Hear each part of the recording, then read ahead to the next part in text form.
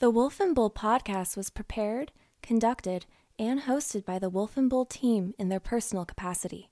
This podcast is for expressive listening entertainment, and any views, ideas, or opinions may or may not extend past the boundaries of this podcast.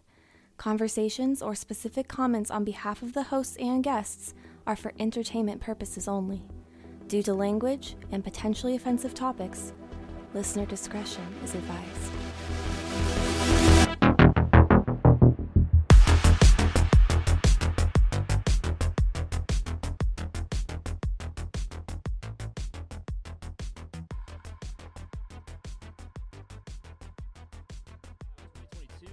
Been a nice little vacation that we've taken without announcing to anybody that we've taken a vacation.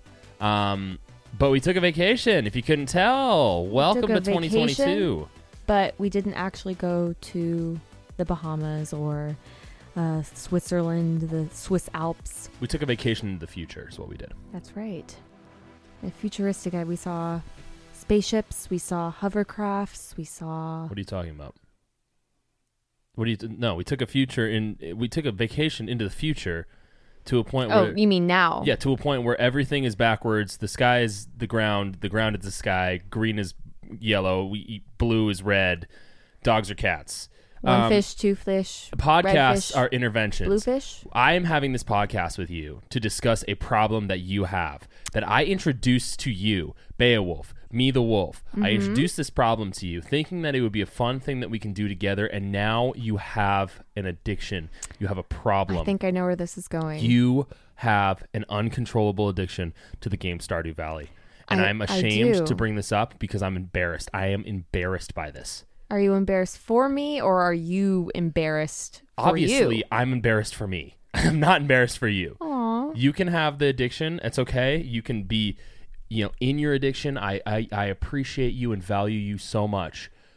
But now I feel like I'm competing with a fictional character. Well, listen to anyone. A fictional love. To anyone listening who does not know what the great game of the year of our Lord 2022 is. Actually, this game came out a long time ago. I think in 2016. No, 2016. Oh, dude. You have the date up. Okay, you're looking on it. Okay, February 26th, wow. 2016. Wow. It's a game called Stardew Valley. It's a video game, and I happen to play it on my console of choice, which is PS5, which people probably are rolling their eyes at.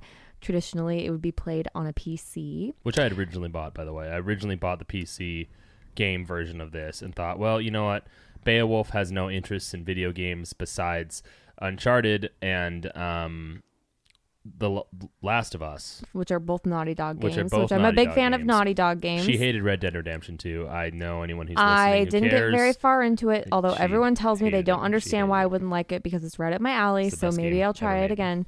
But Stardew Valley, listen, it's a simulation in which you can cheat on your game. Significant other. Who's your husband now? Let back it up a second. Back it up. Listen. She's developed another love, and his name is Elliot. The whole game is you have a farm, and you grow things on this farm, you raise animals on this farm, and there's a town called...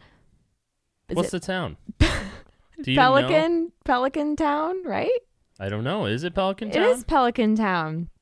You sure? Yes. Pelican Town, where you go and it's not Pelican Town. Am I wrong? I don't know what it is. I have no idea. You're shaking your head at me. Are you just judging me? I am. Anyway, you go and you talk to all the people living in the town, and I happen to have romanced a young author who lives on the beach. His name's Elliot. He has long red hair. And which is ironic to me. The wolf here has watched me romance this man on Stardew Valley. Mm-hmm. And I have now asked him to marry me and wedded him merely several months after I wedded Wolf. He's nothing like me, so it's concerning. He reminds me of my favorite actor, quote unquote, around that entire phrase. He reminds me of Chris Evans.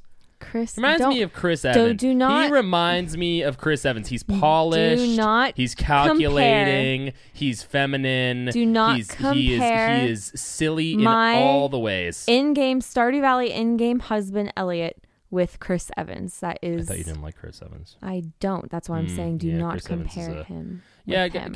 Chris Evans is a little concerning. Let me just share my opinions on Chris Evans. They're very controversial, especially amongst many out amongst there. Many. Amongst many. Amongst all. He's a great actor. He's really, really good. I particularly liked him in Knives Out. He had one good role in Knives Out, and then he was Captain America.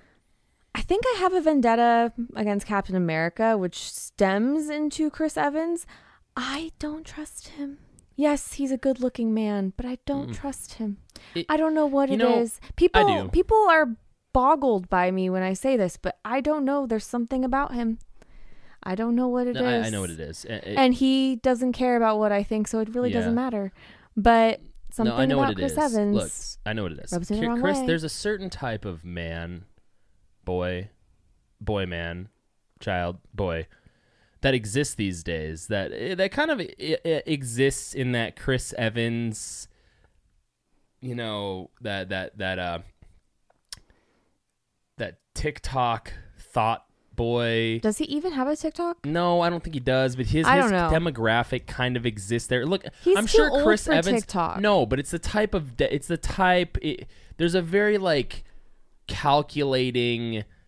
I'm going to try and anticipate how you want me to see you, or how I think you see me and should react type of thing that I've seen him do. Maybe I just think he's maybe calculating is a good way to describe him. The calculating. Which, if I knew him on a personal basis, I might actually respect. I don't know. Maybe not. Well, here's the thing: is I don't want to. He's a quandary to me. I am not on the Chris Evans bandwagon. I don't know anything about him, and as a fellow, me either. Only male, I liked him in Knives Out, and I don't like Captain America. Yeah, as a fellow male, I don't really know anything about him. Which is basically blasphemy these days to say out loud. Mm-hmm. However, I am not a huge Marvel fan. Well, I've watched interviews with him, and he's very.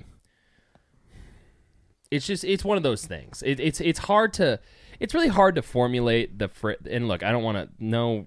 He's fine. He's Captain America. He's entertaining. Every movie I've watched with him, I've paid money to see. Maybe I like Chris Evans. Uh-oh. Wait a second. Do I wait a sec. like Chris Evans? No, I think there's a certain demographic. They're young, they have the calculating style of things. There's kind of a disingenuine feel about them. They're trying to be who they think you want them to be type thing. It's weird. I see a lot of Chris Evanses out there. It's very strange. Mm-hmm. Hey, everyone. Welcome to the Wolf and Bull podcast, the first episode of 2022, season 2 of the Wolf and Bull, starring the Wolf and Baewolf. I'm back. Again. And the Bull will be back eventually. There's a lot of personal things going on. He's been called away by the Secret Space Force. Shout out to anyone that I know that knows what that is. It is a real thing, and it is a cult, and it's weird, and I watched a documentary about it today. It is hilarious. Wait. You can't just throw that out there. Force. Oh, we will talk about the Secret Space Force. But if you like what you hear, go ahead and leave us a like. We would love for the Wolf and Bull family to grow. Go ahead and give us a follow on Instagram, and if you're feeling really nice, a 5-star rating on Apple Podcasts. Thank you so much, and we hope that you enjoy this episode. Now, as the co-host of the Wolf and Bull, I have made a few co-host executive decisions. Co-host co-executive decisions. Co-host co-executive co-owner decisions. And I think it's going to be good for the podcast. I think that we are going to kind of get back to our roots. We spent a good portion of last year really talking about, events that are going on and kind of bleeding them in to our topics. And we're going to still do that on a lesser degree. But I feel like, and I think, and correct me if I'm wrong, Baewolf, I feel like we kind of got caught up in some topics that otherwise could have been tailored in such a way that would have talked about what we originally intended this podcast to be about, which was about discussions of diving into things that people don't think too deeply about, kind of giving people insight into something that might be something worth, considering themselves, not telling them how to do anything, not advising them on anything particular, because once again, we may be the most accurate podcast about everything, but this is also an opinion podcast about everything. So,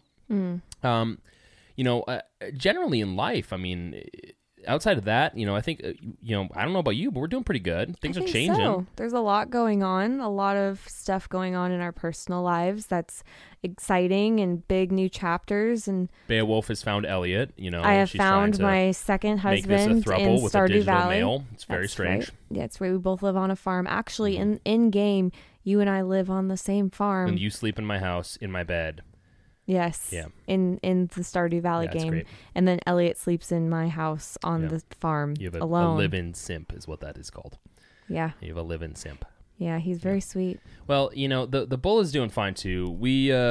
I'm sure we've mentioned this. We said we've moved offices. Yes. Yeah. Offices with a big quote around that. We've moved. He's in the family. The rest of the pack have moved to the great state of canyons. That's all I could say. And we're considering moving in that same direction. Obviously going through the process. So we've been pretty busy, but now that we've provided that kind of brief update, we'd love to formally say Happy New Year, Merry Christmas, Happy Holidays, etc. Whatever holidays you celebrate or don't celebrate. Wow. Whatever holidays you celebrate or don't celebrate, we hope you had a great time. Happy holidays. Everyone listening made it through.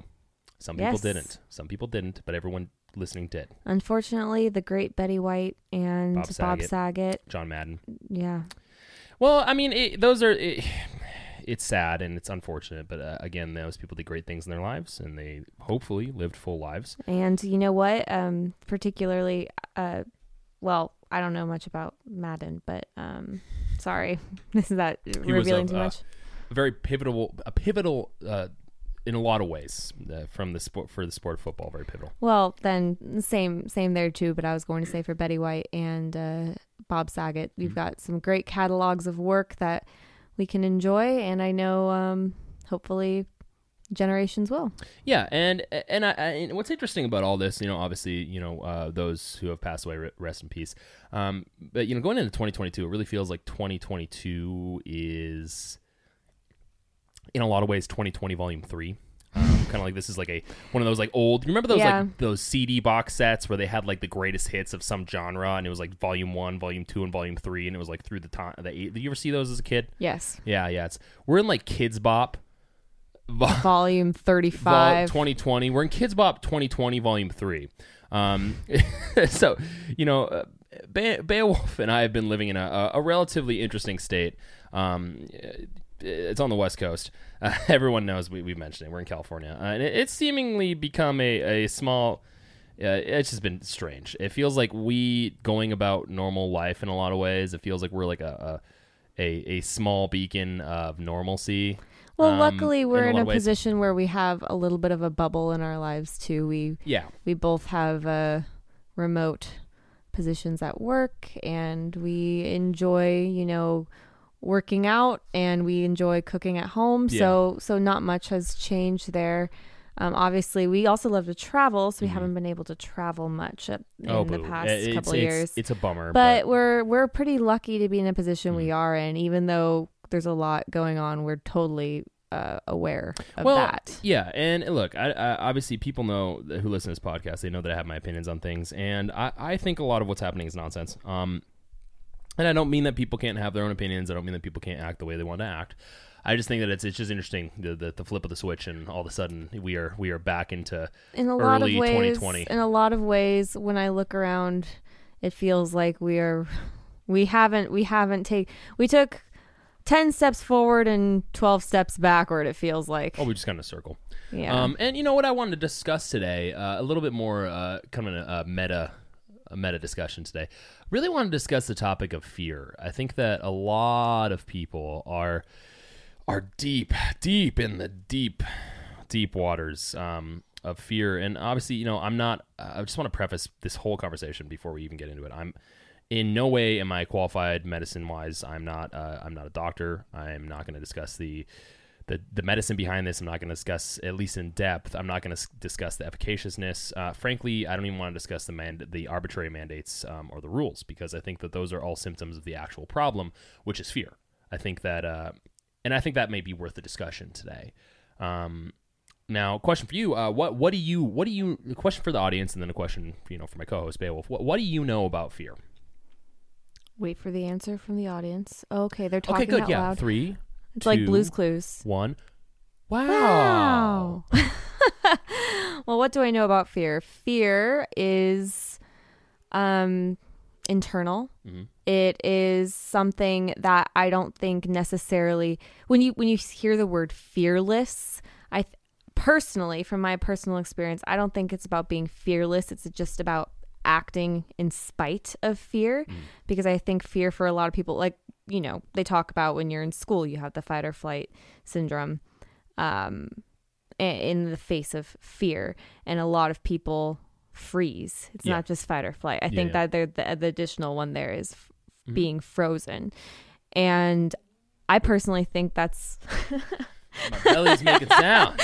Sorry, that made me laugh. My belly. I personally think that the freeze is one of the more common ones, rather than fight or flight in the face of fear. I feel like a lot of people just paralyze. Yeah. So, for example, something that I have feared, deep water. You know, being deep water in the ocean. You fear deep water? No, I don't anymore. I do. Water, deep water, dark water. There was a time when I was a kid, I didn't really either. I was lucky enough to have a lot of opportunities to swim in deep water, like on vacations and in the ocean and stuff, and really cool experiences. And then I remember very clearly maybe about 10 years ago, I was on a boat and we were out far away from the coast, and we all jumped in the water, and I very clearly remember swimming around, and it was the first time I felt real fear. I was looking around.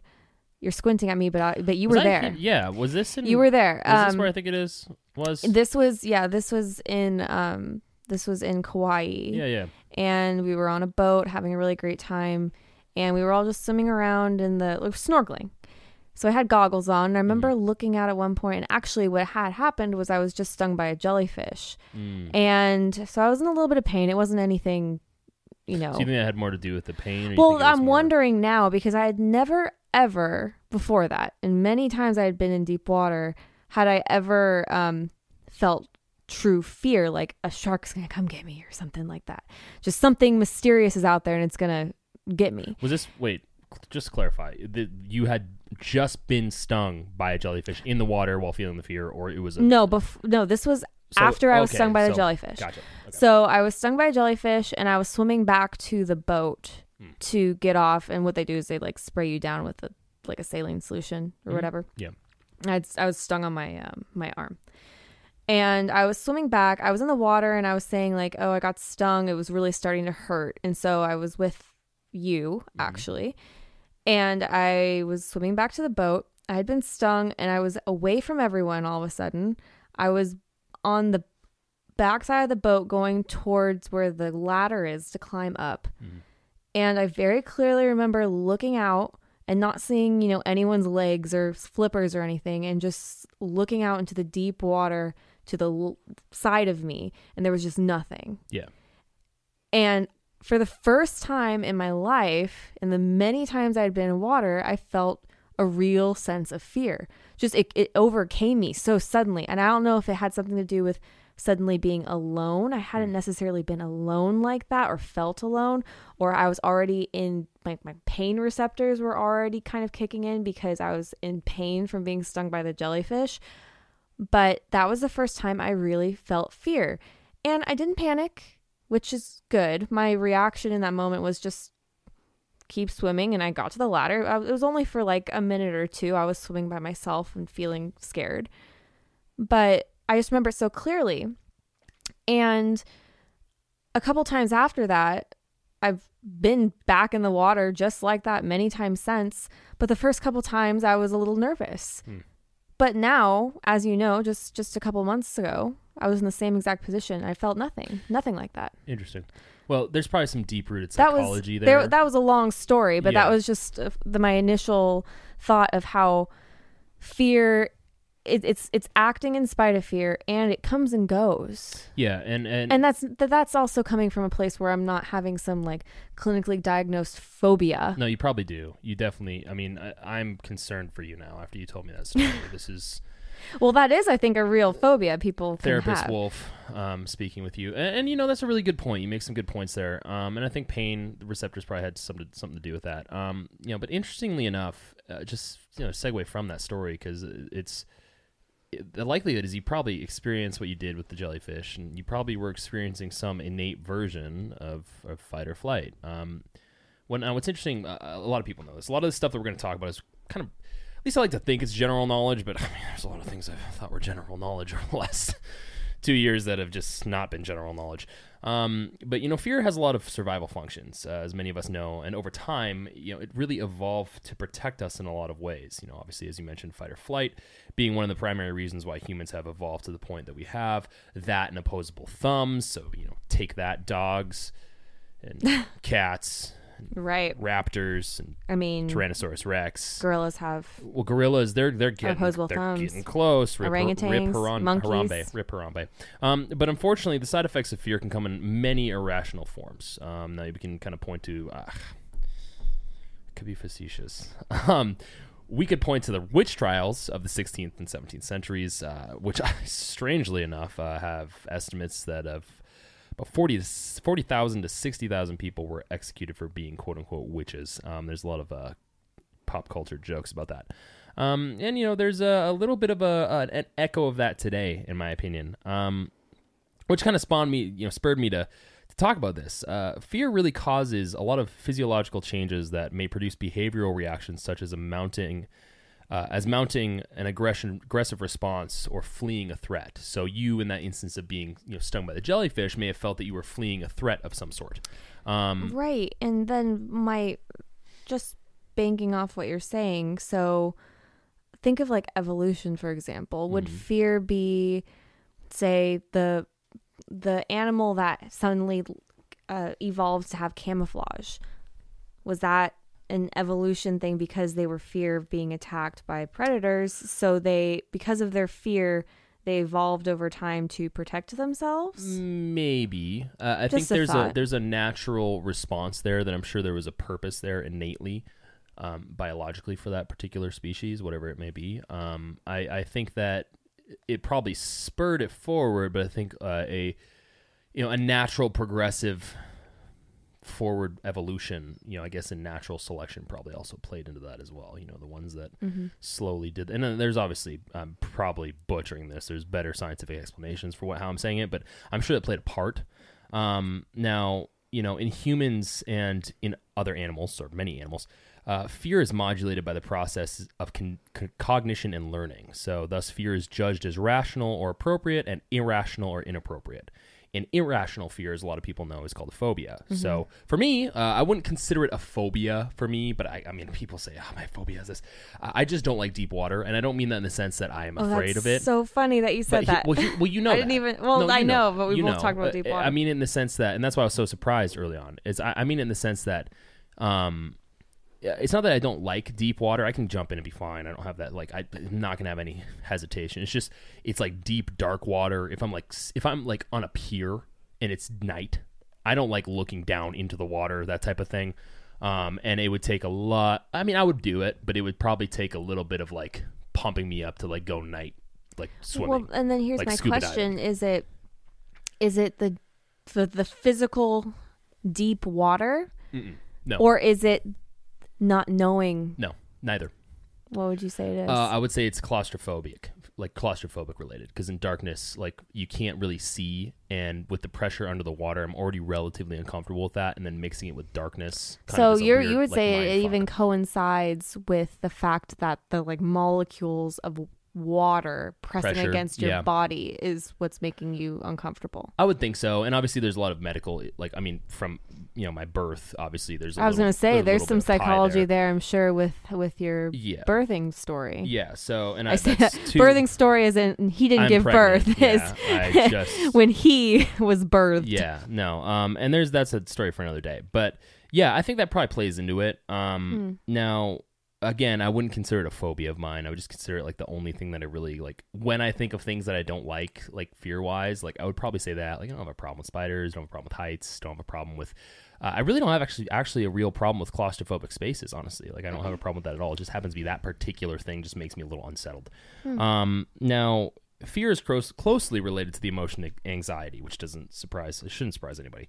And that occurs as a result of threats that are perceived or to be uncontrollable or unavoidable. I cannot talk today. The fear response serves survival by engendering appropriate behavioral responses. So it has been preserved throughout evolution. Now that ties into what you just mentioned. Behavioral responses in relation to animals like camouflage probably ties into that. Now, sociological and organizational research also suggests that individuals' fears are not solely dependent on their nature, but also are shaped by their social relations and culture, which guide their understanding of when and how much fear to feel. Now, interestingly enough, fear is sometimes considered the opposite of courage. However, that's not true. That's a fallacy. Because courage is a willingness to face adversity, fear is an example of a condition that makes the exercise of courage possible. So it's more like a precursor. Now, when logic plays into it, courage in a decision or action made despite of or in prompt of fear, of course, circumstances and context need to be applied to determine this. But, that type of situation is kind of what we were discussing earlier. It's doing something in spite of that fear. Now, there are a few different fears, one of which being innate fear, and that's triggered by, predators, pain, heights, rapidly approaching objects, and ancestral threats such as snakes and spiders. So that would be like you said, ancestral, like just, getting stung by a jellyfish. It's painful. The avoidance of pain. I mean, that is... And that plays into the various chemicals within your brain and how you react to a scenario. Yeah, I could, this is my body reacting to possibly injuring or killing myself. Well, that's how panic comes into play. I don't want to die, so I don't want to encounter this. It's interesting enough that I'm sure there's been plenty of studies of how people respond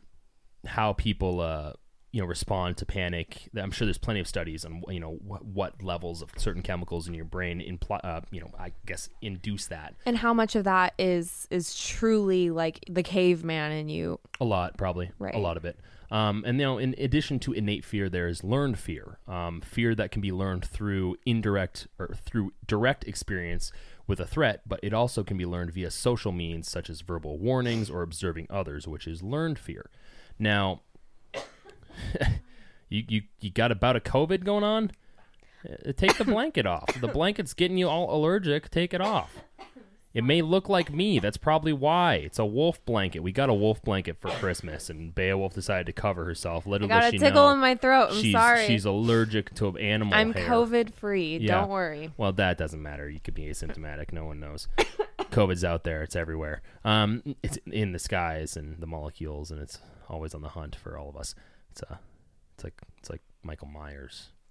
Standing there and you're running away, you're sprinting, and he's just walking towards you. It probably is a meme already. You're running away and he's just walking and you can't get away from him. Probably a meme. Or COVID. So the problem with both of those fears is that they can be easily manipulated, which makes them problems. Humans, because I speak of us in third person, I'm a human. I may refer to I identify as a wolf, but I'm a human, damn it. God, I sound like your grandpa there. You did. Oh, geez. He's rubbing off on me. That's an unfortunate phrase. So I guess the real thing is putting together these notes and kind of reading this and looking over it as I was doing it. A lot of this is really interesting because a lot of this being an innate fear and learned fear, when they merge together, creates an almost super conglomerate. Dare I say?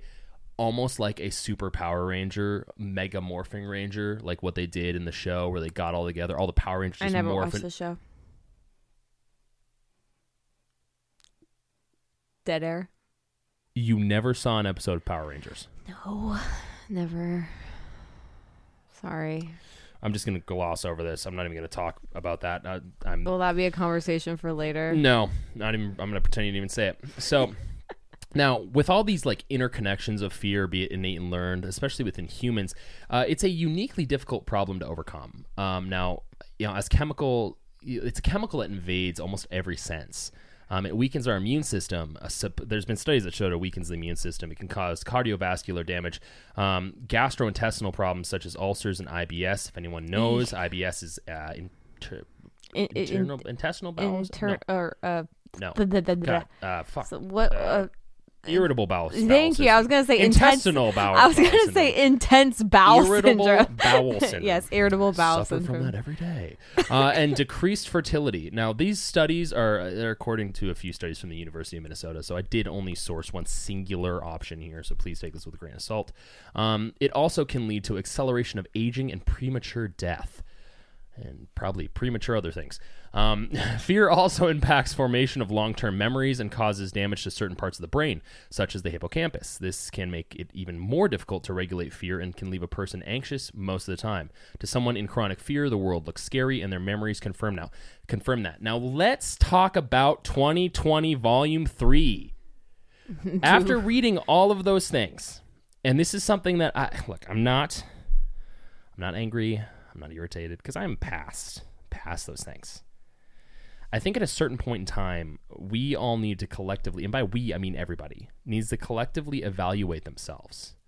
And some people, and we've talked about this, I've talked about this with a lot of people, and I'm sure a lot of people who are not in the echo chamber of fear have probably seen this in real time. Some people are probably far past gone. You can't convince them to come back. But all of that sounds a lot like your innate fear response and your learned fear response have been manipulated. That's what it sounds like. Yeah. And I'm not saying that we shouldn't be cautious. I'm not saying we shouldn't have these decisions personally. I'm saying that there has been a oversaturation on behalf of mainstream media, on behalf of our politicians, on behalf of social media, on behalf of a lot of medical institutions, a lot of institutions that concern themselves with being trustworthy, non-biased institutions. There's been an oversaturation of fear that has perforated and permeated throughout society, and it's alarming. And the problem with all this is, when we inundate ourselves with these things. And I'm not saying that you can't pay attention to news. I'm not saying you can't listen to these things. I'm not suggesting, frankly, anything. I'm suggesting that when one inundates themselves with one particular thing, they become enraptured with that particular thing. I think they become more than enraptured. They become radicalized, one way or the other. Mm-hmm. I think that's the clear direction that has been taken on both sides of the political aisle, specifically the past now almost 2 years. Yep. And we're entering year 3. And it's truly a shame because I know some people you can find positives in every situation, like you can find negatives. However, personally, it has been difficult to watch people around me who I respect and care about a lot and still do and think are very smart people on either side of this political spectrum radicalizing so deeply that they have a almost hatred. Well, but I think the problem is I agree with you, but I think you're taking it to that next step. I think the problem for both sides is truly fear. No, I'm agreeing with you. It's the hatred stems from the fear. What you don't understand. And so I guess my point here is it's like if I walk into a store without appropriate facial protection. And so you're not wearing a K95 mask. Or I am. Depends on who we talk to. If I don't have one on, to that person I am wearing appropriate facial protection. It's called my immune system. To the other person who doesn't agree with it, it's called a KN95 or an N95, or prior to Rochelle Walensky, God, her name is a tongue twister, letting the cat out of the bag this weekend, prior to that cloth masks or I don't know, a neck gaiter or a t-shirt were appropriate. So I guess for our listeners, just remove the bias. Just think about this from a logical perspective. Depending on who I'm talking to or who I'm looking at, and if I walk into a store and you're there, I am or I am not wearing the appropriate facial protection. And in my opinion, This is a learned fear.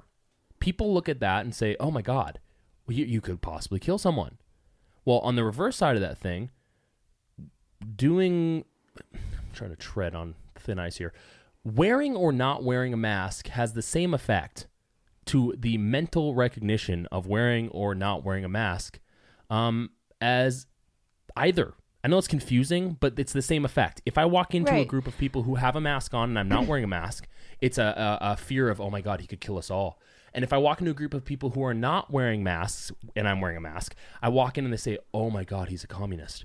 Yeah, It's so there's, and I'm not saying either is incorrect. They could both be true. That's what's so funny about this. It's now exactly. That's what's so funny. It's because it doesn't really truly matter. Doesn't matter because we're all out of the house. There are plenty of people who are one way politically who do or don't do one of those things that is not the norm on their political spectrum. Well, but the funny thing is we're also all out of the house. And I've made this discussion with you, Baewolf. We've had this discussion all the time. If this was what everyone's made it out to be on either end, we'd all be at home. Well, and I think back to personally in our story of this whole thing, which is, not the most impressive or interesting story at all. But I clearly remember us being in a very particular state of mind in the beginning of all this. And it's changed for us over time. I had always, and I would like to think you were the same. It was a very apprehensive caution, at least for us early on. And I think the problem that I'm seeing, and this is why we're discussing this, is I'm seeing people who were initially maybe there, who have been pushed and pushed and pushed and pushed and pushed, and on both ends, and haven't taken the time to critically evaluate why they are where they are in their personal opinions. Look, we're 2 years, almost 3 years into this. With whatever, and I said I wasn't going to speak about medicine, so I'm not. A lot of people have passed. A lot of people have passed. A lot of people have caught it and been fine. So there's no lie there. Show me the lie. On the end of the thing, we're about 3 years into this. A lot of ridiculous things have happened politically. America's not on its knees. We're not dead. No. And there's a lot of alarmism, and that alarmism is a learned fear. And I don't mean it in the sense that we can't have alarmist responses to something. Like if your house is on fire, you probably should have a collected alarmist response. You probably should leave your house. Not freak out, but you should be, moving. Don't take your time. And I wouldn't say America's on fire. We're close, but I wouldn't say we're on fire, and we've been close before. Now, obviously in past podcast episodes, I've had pretty hyperbolic statements, and I will probably continue to have that just because, things change with disclaimer, canine emotions all the time. That's why I'm up and down, I'm wagging my tail, and I'm not.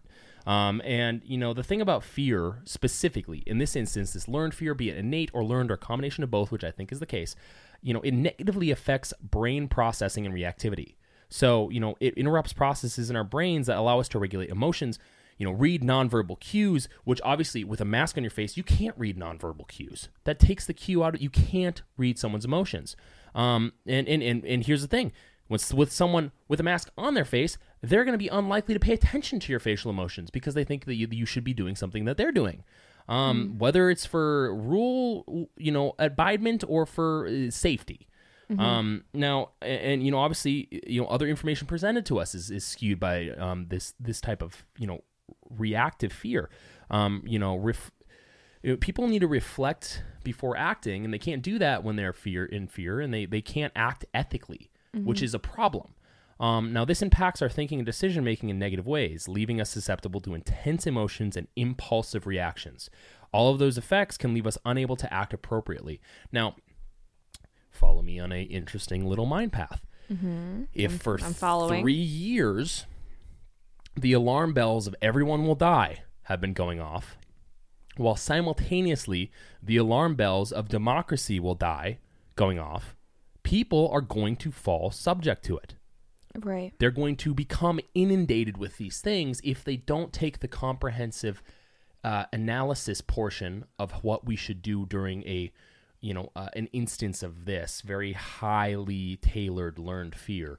If they don't take that comprehensive analysis portion into the equation, risk analysis, then they get wrapped up in this echo chamber of, last week we were fine and we're out of it, and next week we're going to die.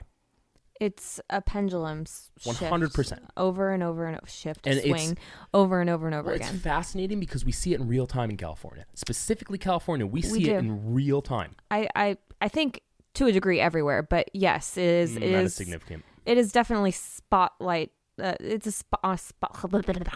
spotlighted. Yeah, here. that was good. Thank you. It's just, you have to ask, where do we draw the line anywhere? It doesn't feel like we do. But when it comes to the fear involved in every aspect of this, what is a healthy amount of fear? Okay, I'm walking on a tightrope across two buildings, very high up, I'm like 50 stories up. Mm-hmm. You hear this example all the time. Most people would say, I don't want to do it. Or maybe the craziest of all, I'll hold a thing and balance and go very slow. Mm-hmm. And then you say, the person you love most has a gun to their head on the other side. And if you don't walk across right now, a lot of people would do it.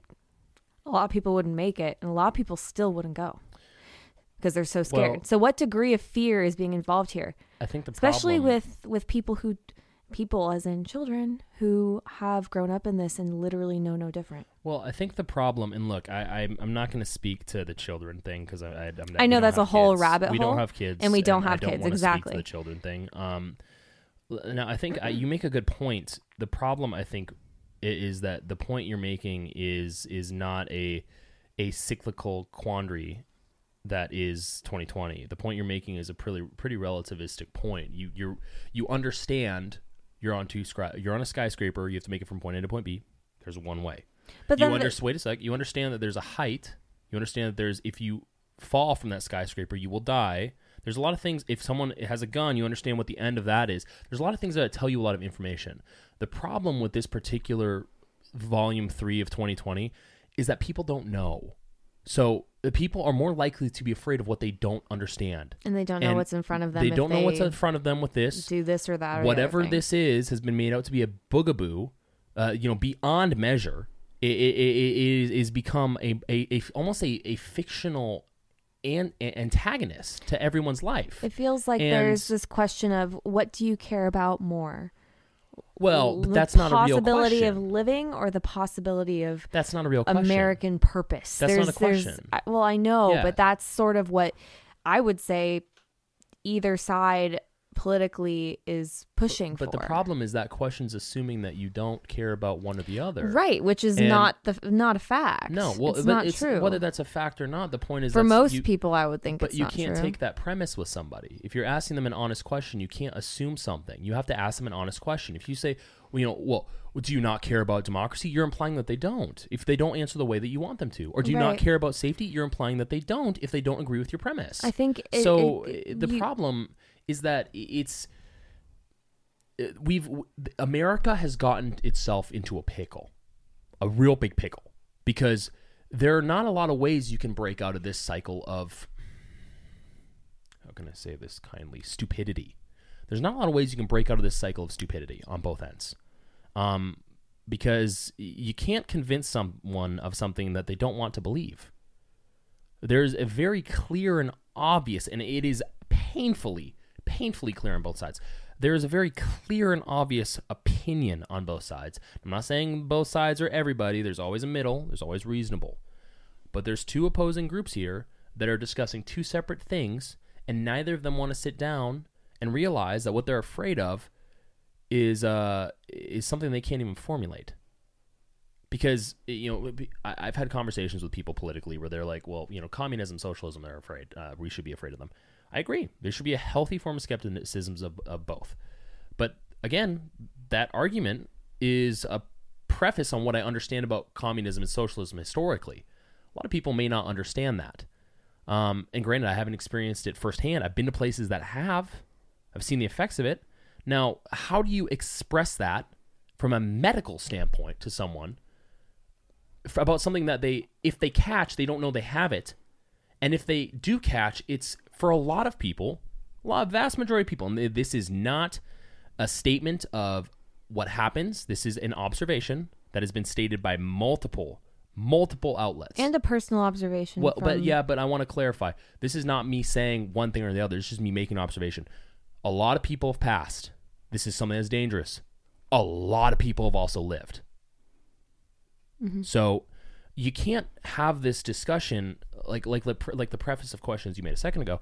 Valid point. Description that you made a second ago, very valid. But the problem is that you can't apply it to this because this is a step past that. This is like saying, imagine you're on two skyscrapers, but both skyscrapers are invisible. You don't know which one you're on, and you have to get on a tightrope and walk across, but you don't know where the tightrope is. And one of your family members who you can't see is on the other skyscraper because it's shrouded in clouds, and you don't know how far away it is, and someone's going to kill them, and you don't know whether they're going to kill them or not.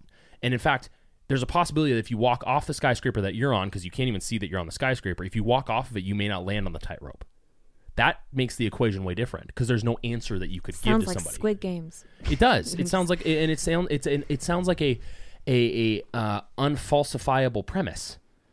And that's the problem. Is this whole thing has become an unfalsifiable premise, which even further impacts the fear issue. Now, I really think that our society is suffering from an overload of trauma, like fear, trauma. I mean, personally, be it with dealt with issues, or inherited trauma, which I don't know if you know what that is, but inherited trauma is from events that never happened to you. A simple way to imagine that is someone, claiming repercussions from historical injustices or events. Now, not to say that it doesn't exist, right? But there is an aspect there. You're finding identity. Your identity is kind of rooted in not rooted, but you claim some identity in some atrocities that happened to. Well, let me use your example of the being stung by a jellyfish. This is very, very basic example. So I'm not this is not me saying anything about anybody's inherited trauma if they have any, but this is like you when we have little pups. It's like you telling our little pups over and over that every time they consider going to the ocean, you always bring up the trauma that you have with the jellyfish. They're suddenly scared of jellyfish. And it becomes a major thing that they think whenever they're going to go into the ocean, they're going to deal with a massive jellyfish. And from the jellyfish that was likely very small, or may have even been just a piece of a jellyfish, the jellyfish that was small or a piece of it becomes this gigantic leviathan. Mm-hmm. And they don't know what it looks like, but they know it's there. And that's the whole problem. The possibility of getting stung by a jellyfish. No. The possibility of potentially thinking that they may be stung by a jellyfish is the problem. Even though the possibility of getting stung by a jellyfish is just as high as it otherwise would have been anyway. Mm-hmm. So it's almost like an ethereal version of that. And that's kind of what inherited trauma is. Now, I'm not suggesting that, traumas can't be inherited, because I believe they can in some ways. I'm just merely suggesting that as of today, the studies that surrounding that, whether you can indirectly experience inherited trauma, tend to verge on a little bit of pseudoscience. And I don't mean that in the sense that they couldn't be possible, because science changes. It's dynamic. It's not static. But I believe that fear, and trauma are entirely subjective things, just like pain. They're relative to the individual that's experiencing them. So if I say my pain threshold, like if you ask me how that felt, I'll say on a scale of 1 to 10, 6. To you, that could be a 10.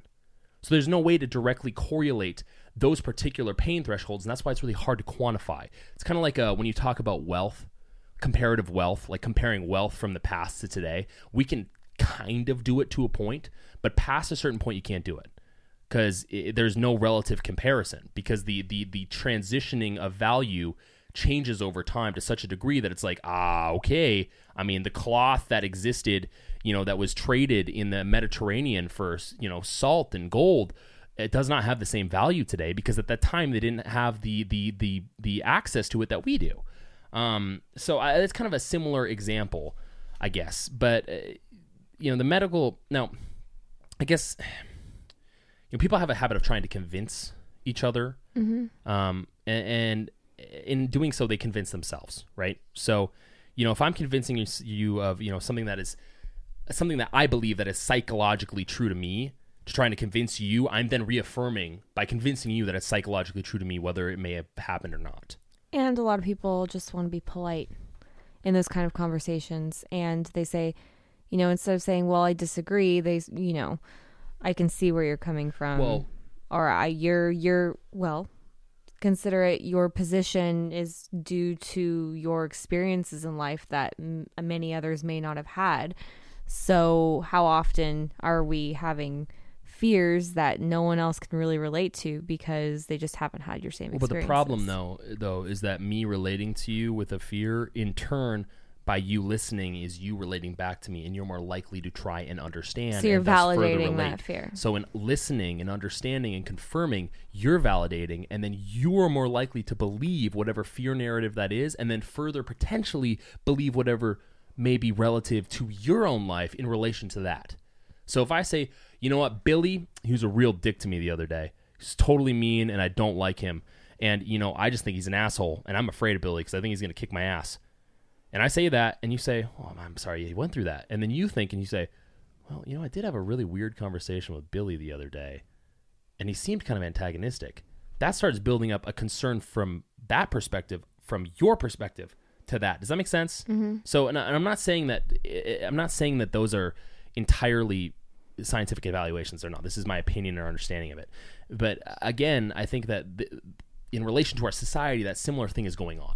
So people are saying, like, I've heard so many stories in relation to everything, be it from riding a motorcycle to catching the unknown thing that we will not discuss in deep detail, to falling off of a cliff, to, you know, dying in some ridiculously tragic way. I've heard so many relative statements of, oh, well, so-and-so did that. And those statements are made, I think, as I get older, I think those statements are made in a way to try and relate in a way that you care about somebody, you care about their well-being, you want them to be safe, right? Mm-hmm. But in doing so, what you're doing is you're perpetuating an overindulgence of potential overload of risk analysis for that particular thing. It would be like as if every time someone around you got in a car, you would be like, I know someone who got in a car accident and died. You ride a motorcycle? Whoa. Yeah, I hear that one all the time. Well, yeah, I do too, because I do. And low-key flex. No, I mean it in the sense that, like, I hear that every time I tell someone to ride a bike, and it doesn't change anything for me. And the reason I say that is because I understand the danger of it. Like, it's just like you understand the danger of a car. You wouldn't get in a car if you didn't understand the danger of it. Yeah, it's dangerous. All of it's dangerous. Well, but that's what's so funny about what's going on. It's because it's dangerous to walk outside. Well, but follow me. You're right, but follow me there. It's so ironic, it's paradoxical, because we're talking about this ethereal thing that no one understands. It's been so convoluted, no one can fucking follow where this is going. I have my suspicions, but I don't want to make this a antagonistic podcast. I want to be open and reasonable. No one can follow where this goes, and no one knows how to handle it. That's plain and simple. That is the standard right now. It has been the standard from the beginning of 2020 to 2020 Volume 3. We still don't know. And because of that, as you say, you could be a risk of anything. Well, people don't understand it still. So they still are like, well, yeah, but I've got to take precautions of some sort, even if those precautions do or don't work. Mm-hmm. You get my point? Mm-hmm. It's kind of like, it's like when, and it's really hard to formulate this. It's really hard to talk about this because it's such just a fucked scenario, because there's so many things that have gone wrong. So many things across the board. Left, right, up, down, everything has gone wrong on this. Because you cannot accurately control this. And I know people think we can. I hate to break it to you. We can't. Maybe one day we will be able to.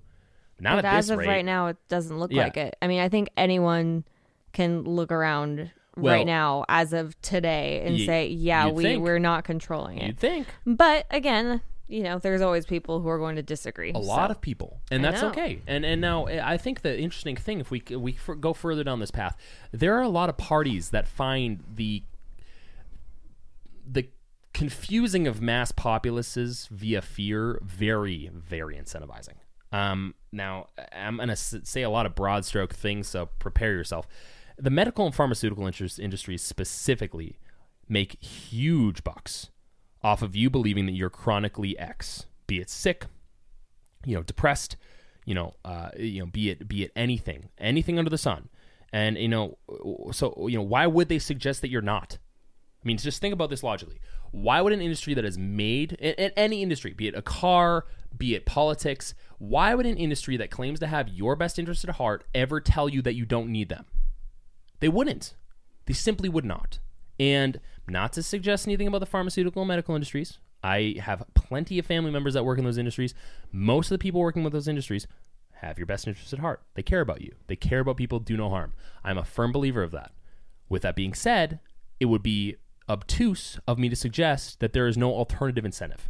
Mm-hmm. And when it comes to this learned fear, this incentive of fear, be it innate or learned, you can cue to the massive amount. I mean, a great example is the massive amount of individuals who admit to taking regular medication.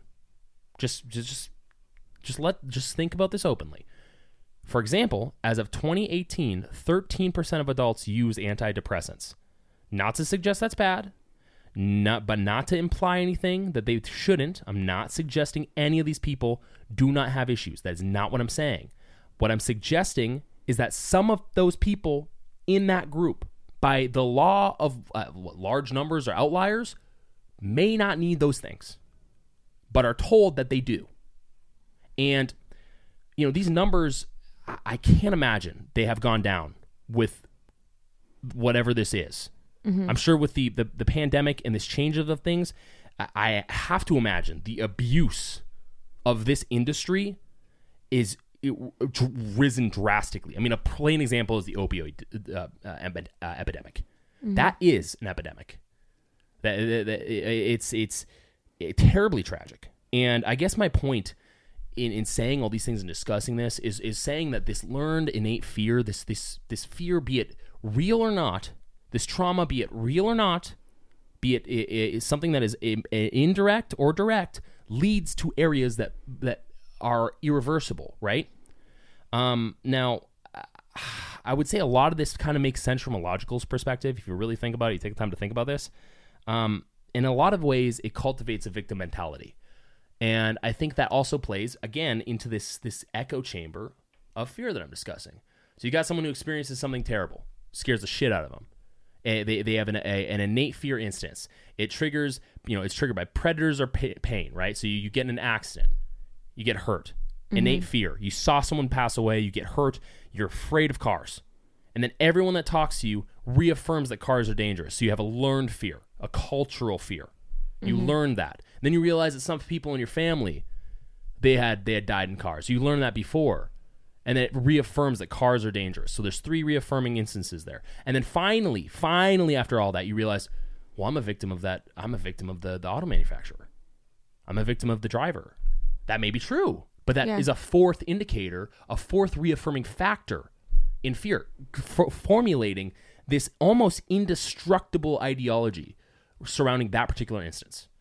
Now, I guess, again, this is opinion. Don't take this as gospel. I am not a trained psychologist or doctor. Okay, so this is just my opinion, but this is how I see this, and this is what I think is happening currently when it comes to specific things. Now, just for those who don't know what a victim mentality is, I'm going to give you a brief definition. It's an acquired personality trait in which person tends to recognize or consider themselves as a victim of negative actions related to others, and to behave as if this were the case in the face of contrary evidence such as circumstances. So a prime example, if we want to utilize real world examples, we have a ton of them available at our fingertips. A ton. Mm-hmm. Like our control group is massive. So, there's that. It's interesting because I think this is all pushing in a direction that I don't think it allows us to break out of. As I said earlier, it's very difficult to pull yourself out of this. Now, in relation to victim mentality, as of 2022, I believe it's at the tippy top of hierarchy when it comes to power structures. If you don't believe me, think about whether you can criticize someone who's labeled themselves as a victim in some way without being labeled a bigot. I don't think there's any way to do it. Not successfully. Or victim blamer. If you're trying to criticize and correct, I don't think you can do it these days, at least on social media. Well, I don't think you do it at all. No, not even at all. I mean, the bottom line is when someone claims that something or someone has wronged them, you're expected to show sympathy and support. Yeah, but regardless of any other factor involved, and the problem though, or anything else that's going on that has no relation to that, but still makes it's sort of like, well, in doing so validates. Doing that validates immediately. And the bottom line, I think we all need to realize, is while we all have been victims of something terrible in some aspect in our lives, we've also been perpetrators of something terrible to somebody else. Doesn't matter who we are. Would it not be a logical fallacy to only, assume that the perpetrator is the perp and not the victim? Wouldn't that be a logical fallacy? Because here's the thing: is it's logical. It's equally logical to ensure that the victim isn't abusing the naivety or well-being of everyone else. And that's the same issue. And this is the problem, again, with these narratives that are going around these days, especially in relation to fear. Like, the argument is, well, how could you not be afraid? There's people dying. So many people died. You could die. You could get sick. How could you not? And then you say, well, yeah, but you just not question the person telling you this? I mean, that's the thing that I guess I get so wrapped up in with this, is that there comes a certain point for me personally, and this is just, again, my opinion. This is just my opinion, so please take it with a grain of salt. I question people in authority by virtue of the fact that they're an authority. That is just my personality type. Not to say that I don't question I'm not to say that I don't believe what they're saying, but to say that I don't believe everything they say wholeheartedly. You could be the president of the United States, walk up to me and tell me something, and I'm going to be skeptical of what you're telling me if I think there's an alternative motive. Could be wrong. But at least I wasn't fooled. And that's how I take position on things. I just took a wrong position in that case. I wasn't duped. I don't like being duped. And, I think there's plenty of political incentive these days to claim victimhood. And I think politicians do it. I mean, look at AOC recently.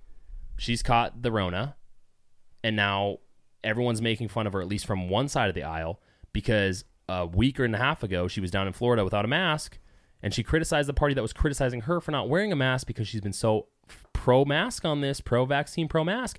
They were criticizing her for it, and she said they just want to date her. So now they're all criticizing, well, the Rhoda probably just wants to date you. That doesn't solve anything, one. And two, it's funny. It is very funny, but that's she's claiming victimhood now because of that. And that's almost like it's almost like an impervious position because of what's going on. Now, there's little to no repercussions at all, in my opinion, when it comes to whether you were incorrect about your beliefs as a victim. See, everybody that has gone along with everything with this, be it you and I, because we did initially, every single person is guilty of something with this. Every single person. And as time goes on, the truth will come out. Things will change. Our perspective on things will change. And I can guarantee you, I will bet the amount of money I've made today, I would be willing to put that on every single person who has adamantly been involved with this, on later on, if it's not in vogue, saying they were involved in it, not taking responsibility. I can absolutely guarantee that will be the case. There will be no apologies. There will be no, hey, we fucked up with this. There will be no, I was wrong. They will just shift the pendulum. And that includes people in power. That includes organizations, and that includes everyday Joes. Because no one wants to be wrong. I get it. I don't want to be wrong. No one likes being wrong. But when it comes to fear, people don't like being wrong because they're afraid of the repercussions associated with the fear. And whatever they were wrong about. Right. And it's... Because it doesn't just become fear of, fear of judgment. Getting sick, fear of dying. You're suddenly fear of being the black sheep, fear of being alone, fear of being ostracized, fear of being judged, fear of being berated, fear of being... Surprise, surprise, every single one of these people was also afraid of that, and that's why they did certain things. Or how about even fear of being unsure? Fear of indecision. Mm-hmm. And that's the problem with all this, is this fear, it's irrational, because to be afraid of indecision or to be afraid of the unknown is irrational. It's going to happen to you anyway. Well, here's the thing. Isn't the fear of indecision just a quandary? Because if you're scared of being indecisive, then typically you're impulsive, which means you would want to just make a decision on the fly and stick with it no matter what. Yep. Or you're someone who just lives in that indecision because you're so scared of what you're going to do. Well, what it does, and again, I want to make sure this is applied equally to both sides, is it creates an incorrect perception of reality. Mm-hmm. Now, people say, well, reality is subjective. Yes and no. There are universal truths that we can all collectively agree on. So there is a certain degree to where we can bring this. Because when I have conversations, I've had conversations with a bull. I don't agree with him in this area. I think he plays devil's advocate a lot with me with this. I don't agree that reality is entirely perception. I don't agree. I think that has been an argument that has been misinterpreted and abused past a certain point to utilize and push arguments in favor of complete and total rejection of responsibility. I think that is a major push for that. That's why, perception's reality. So my reality, my truth. I don't have to have any responsibility associated with those things. Now, granted, that's probably an entirely different topic. But I guess, in relation to 2020 Volume 3's favorite pastime, the reality of the circumstance is definitely been skewed. And, it plays into this like anti-heretical zealotry that we see that's been displayed over the past 2 years. People having this absolute devotion to an idea or an ideology without concerning themselves with whether or not it's gone too far or whether they're incorrect.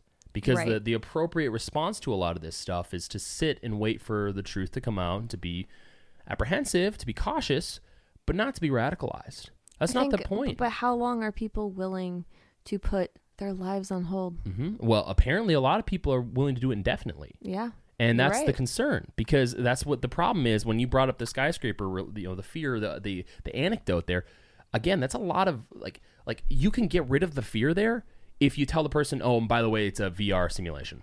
Well, or you were giving the example where it's foggy, right? They can't see the other side, and so many people are just waiting for the fog to clear, and it's just the fog's not clearing. The fog's not going to clear. So you've got the clock is ticking, the fog's not clearing. You got to make a decision. This ties into maybe more of our conversation because with fear, with this innate fear and this learned fear, this rational or irrational fear, comes other problems.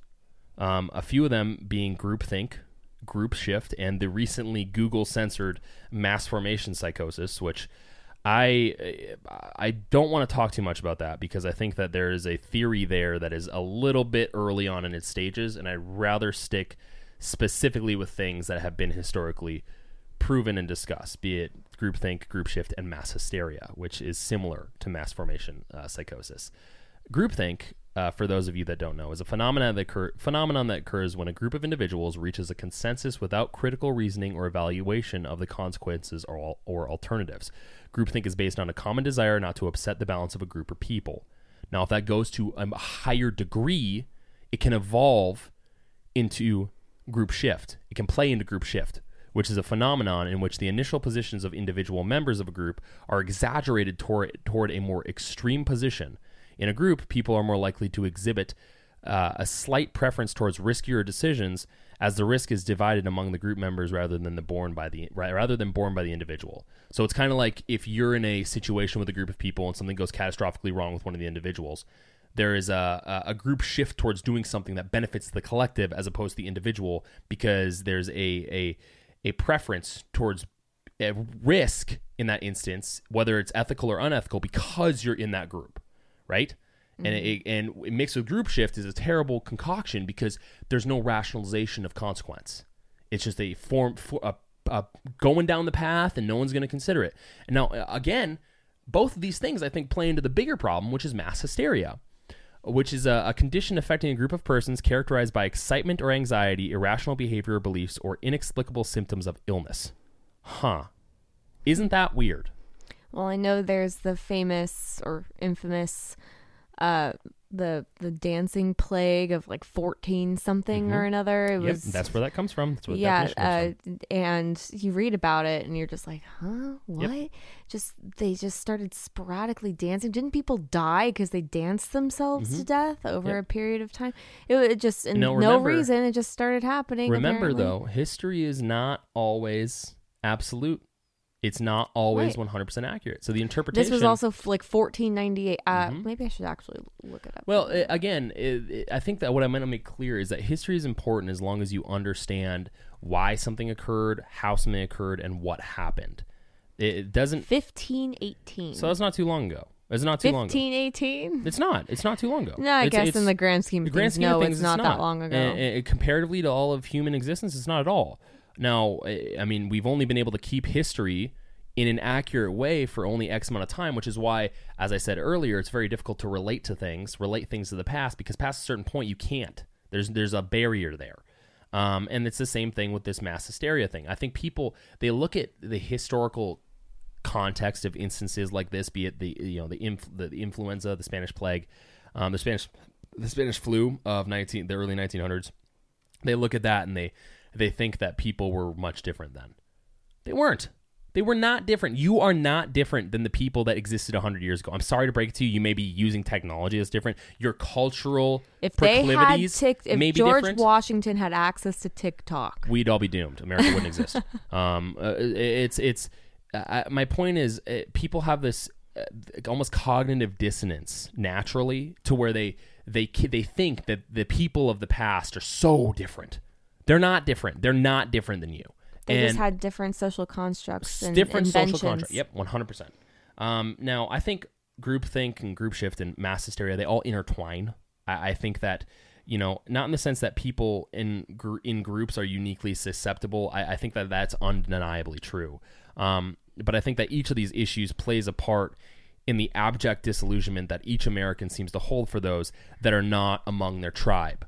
Be it cultural, political, or otherwise. Sure. I think that the difficulty is that, the further down the path each individual travels in this fear or this tribalism with their collective, the more difficult it is to reason with them as the fear clouds their reasoning. Like groupthink spawns into group shift, which eventually turns into mass hysteria. You can't out-logic fanaticism. You just can't do it. People want to believe what they want to believe. And sadly enough, we're at the point right now where everyone who's doing what they're doing wants to believe it's true. Mm-hmm. Whether it is or not. It could turn out to be a big ha, and they will still hold to the fact that they held to because they want to believe it. Which says a lot about our society and says a lot about people in general. It says a lot about people who are unwilling, like you said, to admit that they've been wrong. But everyone is. That's the thing. Well, I know. And, they're not... Everyone's unwilling. But I think depends on circumstances. I think it's an uncomfy feeling. You don't like saying, and no one likes being like, "Oh, I made a mistake," or "I was wrong," or "I perpetuated wrong information." I don't think, unless you're an actual troll who's doing it on purpose, you don't like to feel like that. Well, that's a whole different ballpark over there. I think most people intentionally want to be sharing and doing and the thing they feel is right. Well, again, though, and to tie this back to fear and understanding of fear and how it clouds your logic is that at that point you're not going to even consider admitting wrong. You're not going to, and then you start looking at the other side, whatever it is, as one of two things: either incredibly mind-numbingly stupid or incredibly evil. Mm-hmm. So you look at those two things. Both are horrible and wrong. Both are horrible and wrong. And look, I'm not to suggest that in these opinion statements, I'm not suggesting that either narrative is correct, because I think both of them have rings of truth and both of them have a lot of rings of falsehood. And not to suggest that not to suggest that there's not something bigger going on. There always is something bigger going on that no one knows what's going on. No one has an idea, except Alex Jones, maybe. And I say that facetiously. But again, and I do say that facetiously. Again, though, it's the problem I guess I'm pointing at is this whole thing has been caused by a promulgation of fear. And truthfully, I don't really know what the answer is. I really don't. This is not an answer. I don't have an answer for anyone listening. I would say courage, as you said earlier, but one man's courageous dawning of suggested protection is another man's vision of cowardice and vice versa. So I don't know what the answer is, because courage isn't really the truthful response to this, since everyone has their own interpretation of what that may mean. Now, I guess the reasonable response would to say a few quotes from reasonable men. I think that might be the only response that I have. And let those who are listening, I guess, determine for themselves. I guess that's the only way to really end this podcast episode. Because knowledge is only useful if you're able to come to the conclusion that you're able to come to yourself. If someone else tells you something and you don't listen to it, it's useless. Right. It's the reason why so many quote unquote debates don't work. Yeah. Well, debates work, but the problem, again, people look at debating. I mean like with big quotations around it. I'm not saying they're actual debates. No, they're just like entertainment. Actual debates are like entertainment. It's an art. But again, I get what you're saying. It's not the answer to this quandary that we have found ourselves in these days is not a long drawn out argument or a political debate or a discussion between lawyers and a few good men. It's 100% a matter of self-analysis that people will have to come to. They'll have to be able to bring themselves to that. And I don't know if that's the case. I don't know if that's going to happen. So I don't mean to be a party pooper, but that's my position on things. But I guess we'll get to the quotes. First one is from Christopher Hitchens, who is a British-American journalist and writer. He was born in 1949 and lived until 2011. Elementary rules of logic. Extraordinary claims require extraordinary evidence, and what can be asserted without evidence can also be dismissed without evidence. So I would say that is more of a quote on, it's even probably a quote on what I'm talking about. A lot of what we talked about is very anecdotal. It's very subjective. And really, logic in a lot of ways is not the answer to everything, but the important part is that if applied correctly, you can come to the appropriate ends to your own interpretation of something. Yeah. Now, I think another one that I really appreciated that when I was doing research on this episode, when dealing with people, remember that you are not dealing with creatures of logic, but dealing with creatures of emotion. And that is from Dale Carnegie, who was an American author, born in 1888 and passed away in 1955. And I think what's important about that, especially in the context of this discussion, is that everyone has their own reasons for things. Everyone has their own view of something. Now, I can objectively think that someone is wrong. I think that is totally fine. I think society, same with everyone else. I think society has kind of lost that truth that objective criticism makes things better. It doesn't ruin things. If you're on an effort to try and better yourself, or hell, if you're on an effort to try and get out of a problematic situation, criticism, as long as it's objective and as long as it's not abusive, should be accepted, should be yearned for. How do you become better if you don't criticize? How do we get out of this situation if we aren't able to look at ourselves and the people that are leading us through it? And how do we get out if we can't criticize them? Right. Where can the improvements be made? 100%. And you can't make improvements if you're unwilling to listen to somebody, even if they disagree with you. Because here's the thing. At the end of the day, if they disagree with you and you don't like what they say, don't listen to it. You wouldn't listen to it anyway, so what's the point? Like, you just don't like hearing it? I mean, that's silly. That's immature. And if you didn't like hearing it, is it annoying, or is it because it's ringing a little too true with you and you don't like being wrong? Which ties into pride, which ties eventually back into fear. Right. Another one from Sam Harris, who's an American philosopher. If someone doesn't value evidence, what evidence are you going to provide to prove that they should value it? If someone doesn't value logic, what logical argument could you provide to show the importance of logic? I think that, again, ties into what Dale Carnegie said. We can't, if people don't value these, it's like what I said earlier. If some people are just, they want to believe what they want to believe. And there's no amount of evidence, there's no amount of information, there's no amount of anything that will dissuade them from their belief. It's like with flat earthers.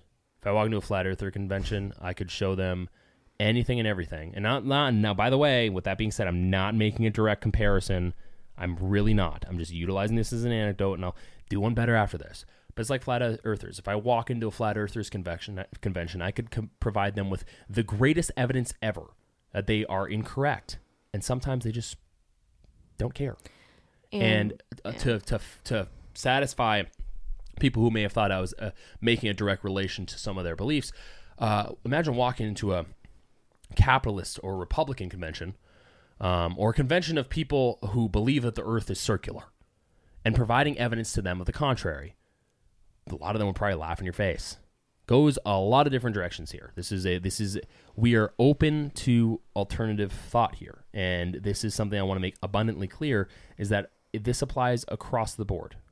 Every single person that we speak to, every single person that I know, they are all individuals. They all have valid opinions. They all have valid feelings. They are real.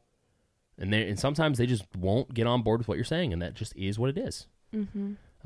It's very hard to change someone's mind once it's made up. Sometimes, and then when you are able to change it, it's very hard to change it back. Mm-hmm. And sometimes we're not meant to. Really, the discussion of debating, or a discussion in general, is not. Its sole purpose is not to convince someone of their own, ineptitude. That's not the purpose of it. It makes no sense. Why would that would be such a contradictory way of going about things? So constructive. Be deconstructive. Just to always think that every conversation is to prove someone wrong. Just, it doesn't make any sense. And now it's funny coming from me, because people probably think, oh, you care about, I do have opinions, but I'm okay with, people having other opinions, even though they're wrong. That's a joke. Now, I guess the next quote I picked from probably one of my favorite singers, Frank Sinatra, it was attributed to him. So it's, say it was a grain of salt. Take this with a grain of salt. He was born in 1963, lived 2016. Fear is the enemy of logic. There is no more debilitating, crushing, self-defeating, sickening thing in the world to an individual or to a nation. Now, that is a little extreme. But I think he makes a good point. Not in the sense that I don't think we shouldn't be afraid, but in the sense that we shouldn't allow fear to debilitate us, to crush us, and to allow it to become a self-defeating habit. Right. And I think a lot of people have done that. I think it goes back to what I had said way back in the beginning of the podcast, with fear not being a bad thing inherently. When I see fire, I fear getting burnt, so I don't stick my hand in it. But you don't stop using fire. But I also am not scared of lighting a match and lighting a candle and sitting by a fireplace. You know what I mean? Yeah. So it just comes down to reaction and what you do in the face of fear. And yeah, I don't light my house on fire because I understand that would be the wrong thing to do, because the fire would destroy everything and hurt me and do all those things. You're not about lighting your house on fire? I thought that was all the rage. Oh, yeah. Well, if it's in vogue, maybe. But so fear is, in my opinion, not necessarily the problem. It's the paralyzation because of the fear. It's not acting upon that fear in light of knowing that you can handle that fear. You can manage that fear in a way that actually gets you spurred into motion and actually doing something to get you out of that situation. Well, yeah, it's like all the suggestions that are ever given to anyone in an emergency situation. Don't panic. I mean, something happened. You look, I think this, again, when I say that, fear is a problem, I think people just genuinely don't understand it. They haven't taken the time to understand that a lot of it is deceptive. It can be easily manipulated, as I said. There's no good way to explain to someone that they are being manipulated by fear if they don't understand the very potentiality, I guess that's a word, I think, of them being manipulated to that degree. Like, it's like me trying to convince you that the world that it's like the Matrix. So I walk up, I'm Morpheus. And you're like, I'm Neo. What's up, dude? I'm Keanu. Wow. Mm-hmm. I have a feeling. Why are we here? I know the very basics. Morpheus, I have an opinion. I have an idea. You've been stuck. The thing that you know. What is it that you seek? The Matrix, dude. Wow. Take the blue pill. You sound just like Keanu. Yeah. So I'm Keanu Reeves. Bill and Ted. But most excellent. I guess that's my point, though, is in reality, movies, the newest one was not good. The old ones, though, old Matrix films are fantastic. But in reality, the point that they make is it's and anyone was making that point too. It's so very hard to convince someone of something when they are so unaware of that potential thing that they don't want to be convinced. Well, yeah, exactly. It's so hard to convince someone of something, even if it's the truth, if they don't want it to be true. If they think of denial. Well, I don't even think it comes down to denial. I think it comes down to the fact that if you're not interested, you won't show up. Like let's use magicians. Let's use fortune tellers, for example. I have no desire to listen to a fortune teller. Not because I have assumptions about them as people, even though I think their occupation is a little quacky, but because I have no interest whatsoever in what they're going to tell me.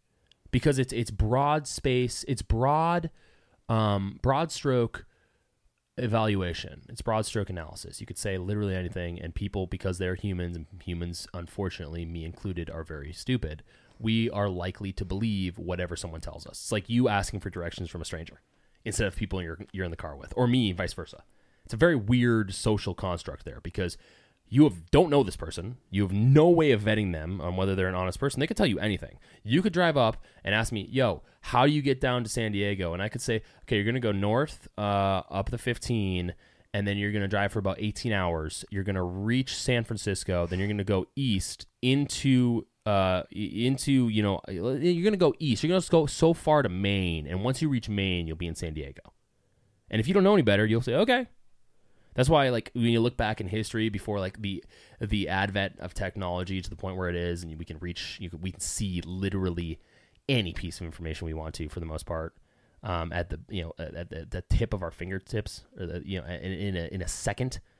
Before then, people were just trusting. That's why you have people like Ted Bundy and all those individuals that were unbelievably evil running around getting away with it. It's because people just trusted. There's no other way to do it. Why would someone want to mislead you, you know? Yeah. And I guess, when it comes to this, I guess the final quote from one of my favorite historical figures, so many titles, but he was a political ethicist, which I think was most important. Gandhi. He was born in 1869, died in 1948. Unfortunately, I think it was assassination, right? It is weakness which breeds fear, and fear breeds distrust. It needs more than a heart of oak to shed all fear except the fear of God. The fear of the judge within us is more terrible than that of the one without. Fear of death makes us devoid both of valor and religion. That's poignant. And I guess I guess what I can say to kind of wrap up the topic, any listeners out there, believe what you want to. I'm not telling you how to think. I think that everyone has valid, in a lot of ways, people have valid opinions. I'm not going to say everyone's right, because I think that there are objectively wrong things out there. With that being said, I think the best way to come out of this, if you're feeling inundated with fear, if you're feeling inundated with the circumstance of 2020 Volume 3, if you're listening to the silky, sultry voice of the wolf and Baewolf. Yes, the silky, sultry voice. I think the best thing that I could suggest, or maybe advise you on, if I were to say anything, or maybe a nugget of a truth that brought me peace in this, is that we don't know what we don't know. And sometimes worrying about something that you don't know what the outcome will be is torturing yourself. There's no reason to do it. No, there isn't. I mean, just torturing yourself like that, you're just going to suffer twice if anything's going to happen to you, right? And it's just worry. Yeah, and there's no, and here's the thing, like I as someone who has dealt with loss, as everyone has, there's nothing you can do. And I'm not to suggest that we can't, feel frustrated with that, but to suggest that it's best to reconcile with that now, so you're at peace when something does happen, and you can go through the motions of what it is properly and effectively. It's best to do that now than to spend your entire life that you only get to experience one time, wrapped up in something that is out of your control. Exactly. And let me just end on my favorite quote of all time, said by the great Gandalf in the Fellowship of the Ring. Actually written by J.R.R. Tolkien. So, of course, it was technically his quote. But Gandalf responds to Frodo, who's talking about how he wishes what's going. If I hope you know what Lord of the Rings is, whoever is listening. But Frodo's talking about how he wishes it wasn't happening during his time while he's been alive. And I think a lot of us can resonate with that the past 2 years and however much longer it's going to be, that we may not wish this happened during our time. And Gandalf says, "So do I, and so do all who live to see such times. But that is not for them to decide. All we have to decide is with what we do with the time that is given us." Hey everyone, this is the Wolf speaking, wrapping up yet another episode of the Wolf and Bolt podcast. We appreciate you spending your time with us, and we can't wait for you to hear our next episode. If you like what you heard, tell your friends and family, your neighbors, the local bartender, your doctor, your boss, and hell, you can even tell us. By leaving us a 5-star review on Apple Podcasts, you can directly help build the Wolf and Bull cult. The Wolf and Bull family. We can be found on most major podcasting platforms and social media. So what are you waiting for? Scoot on out of here and enjoy your day. But you should probably leave us a review first. But make sure to enjoy your day. But don't forget to leave us a review. Okay, bye.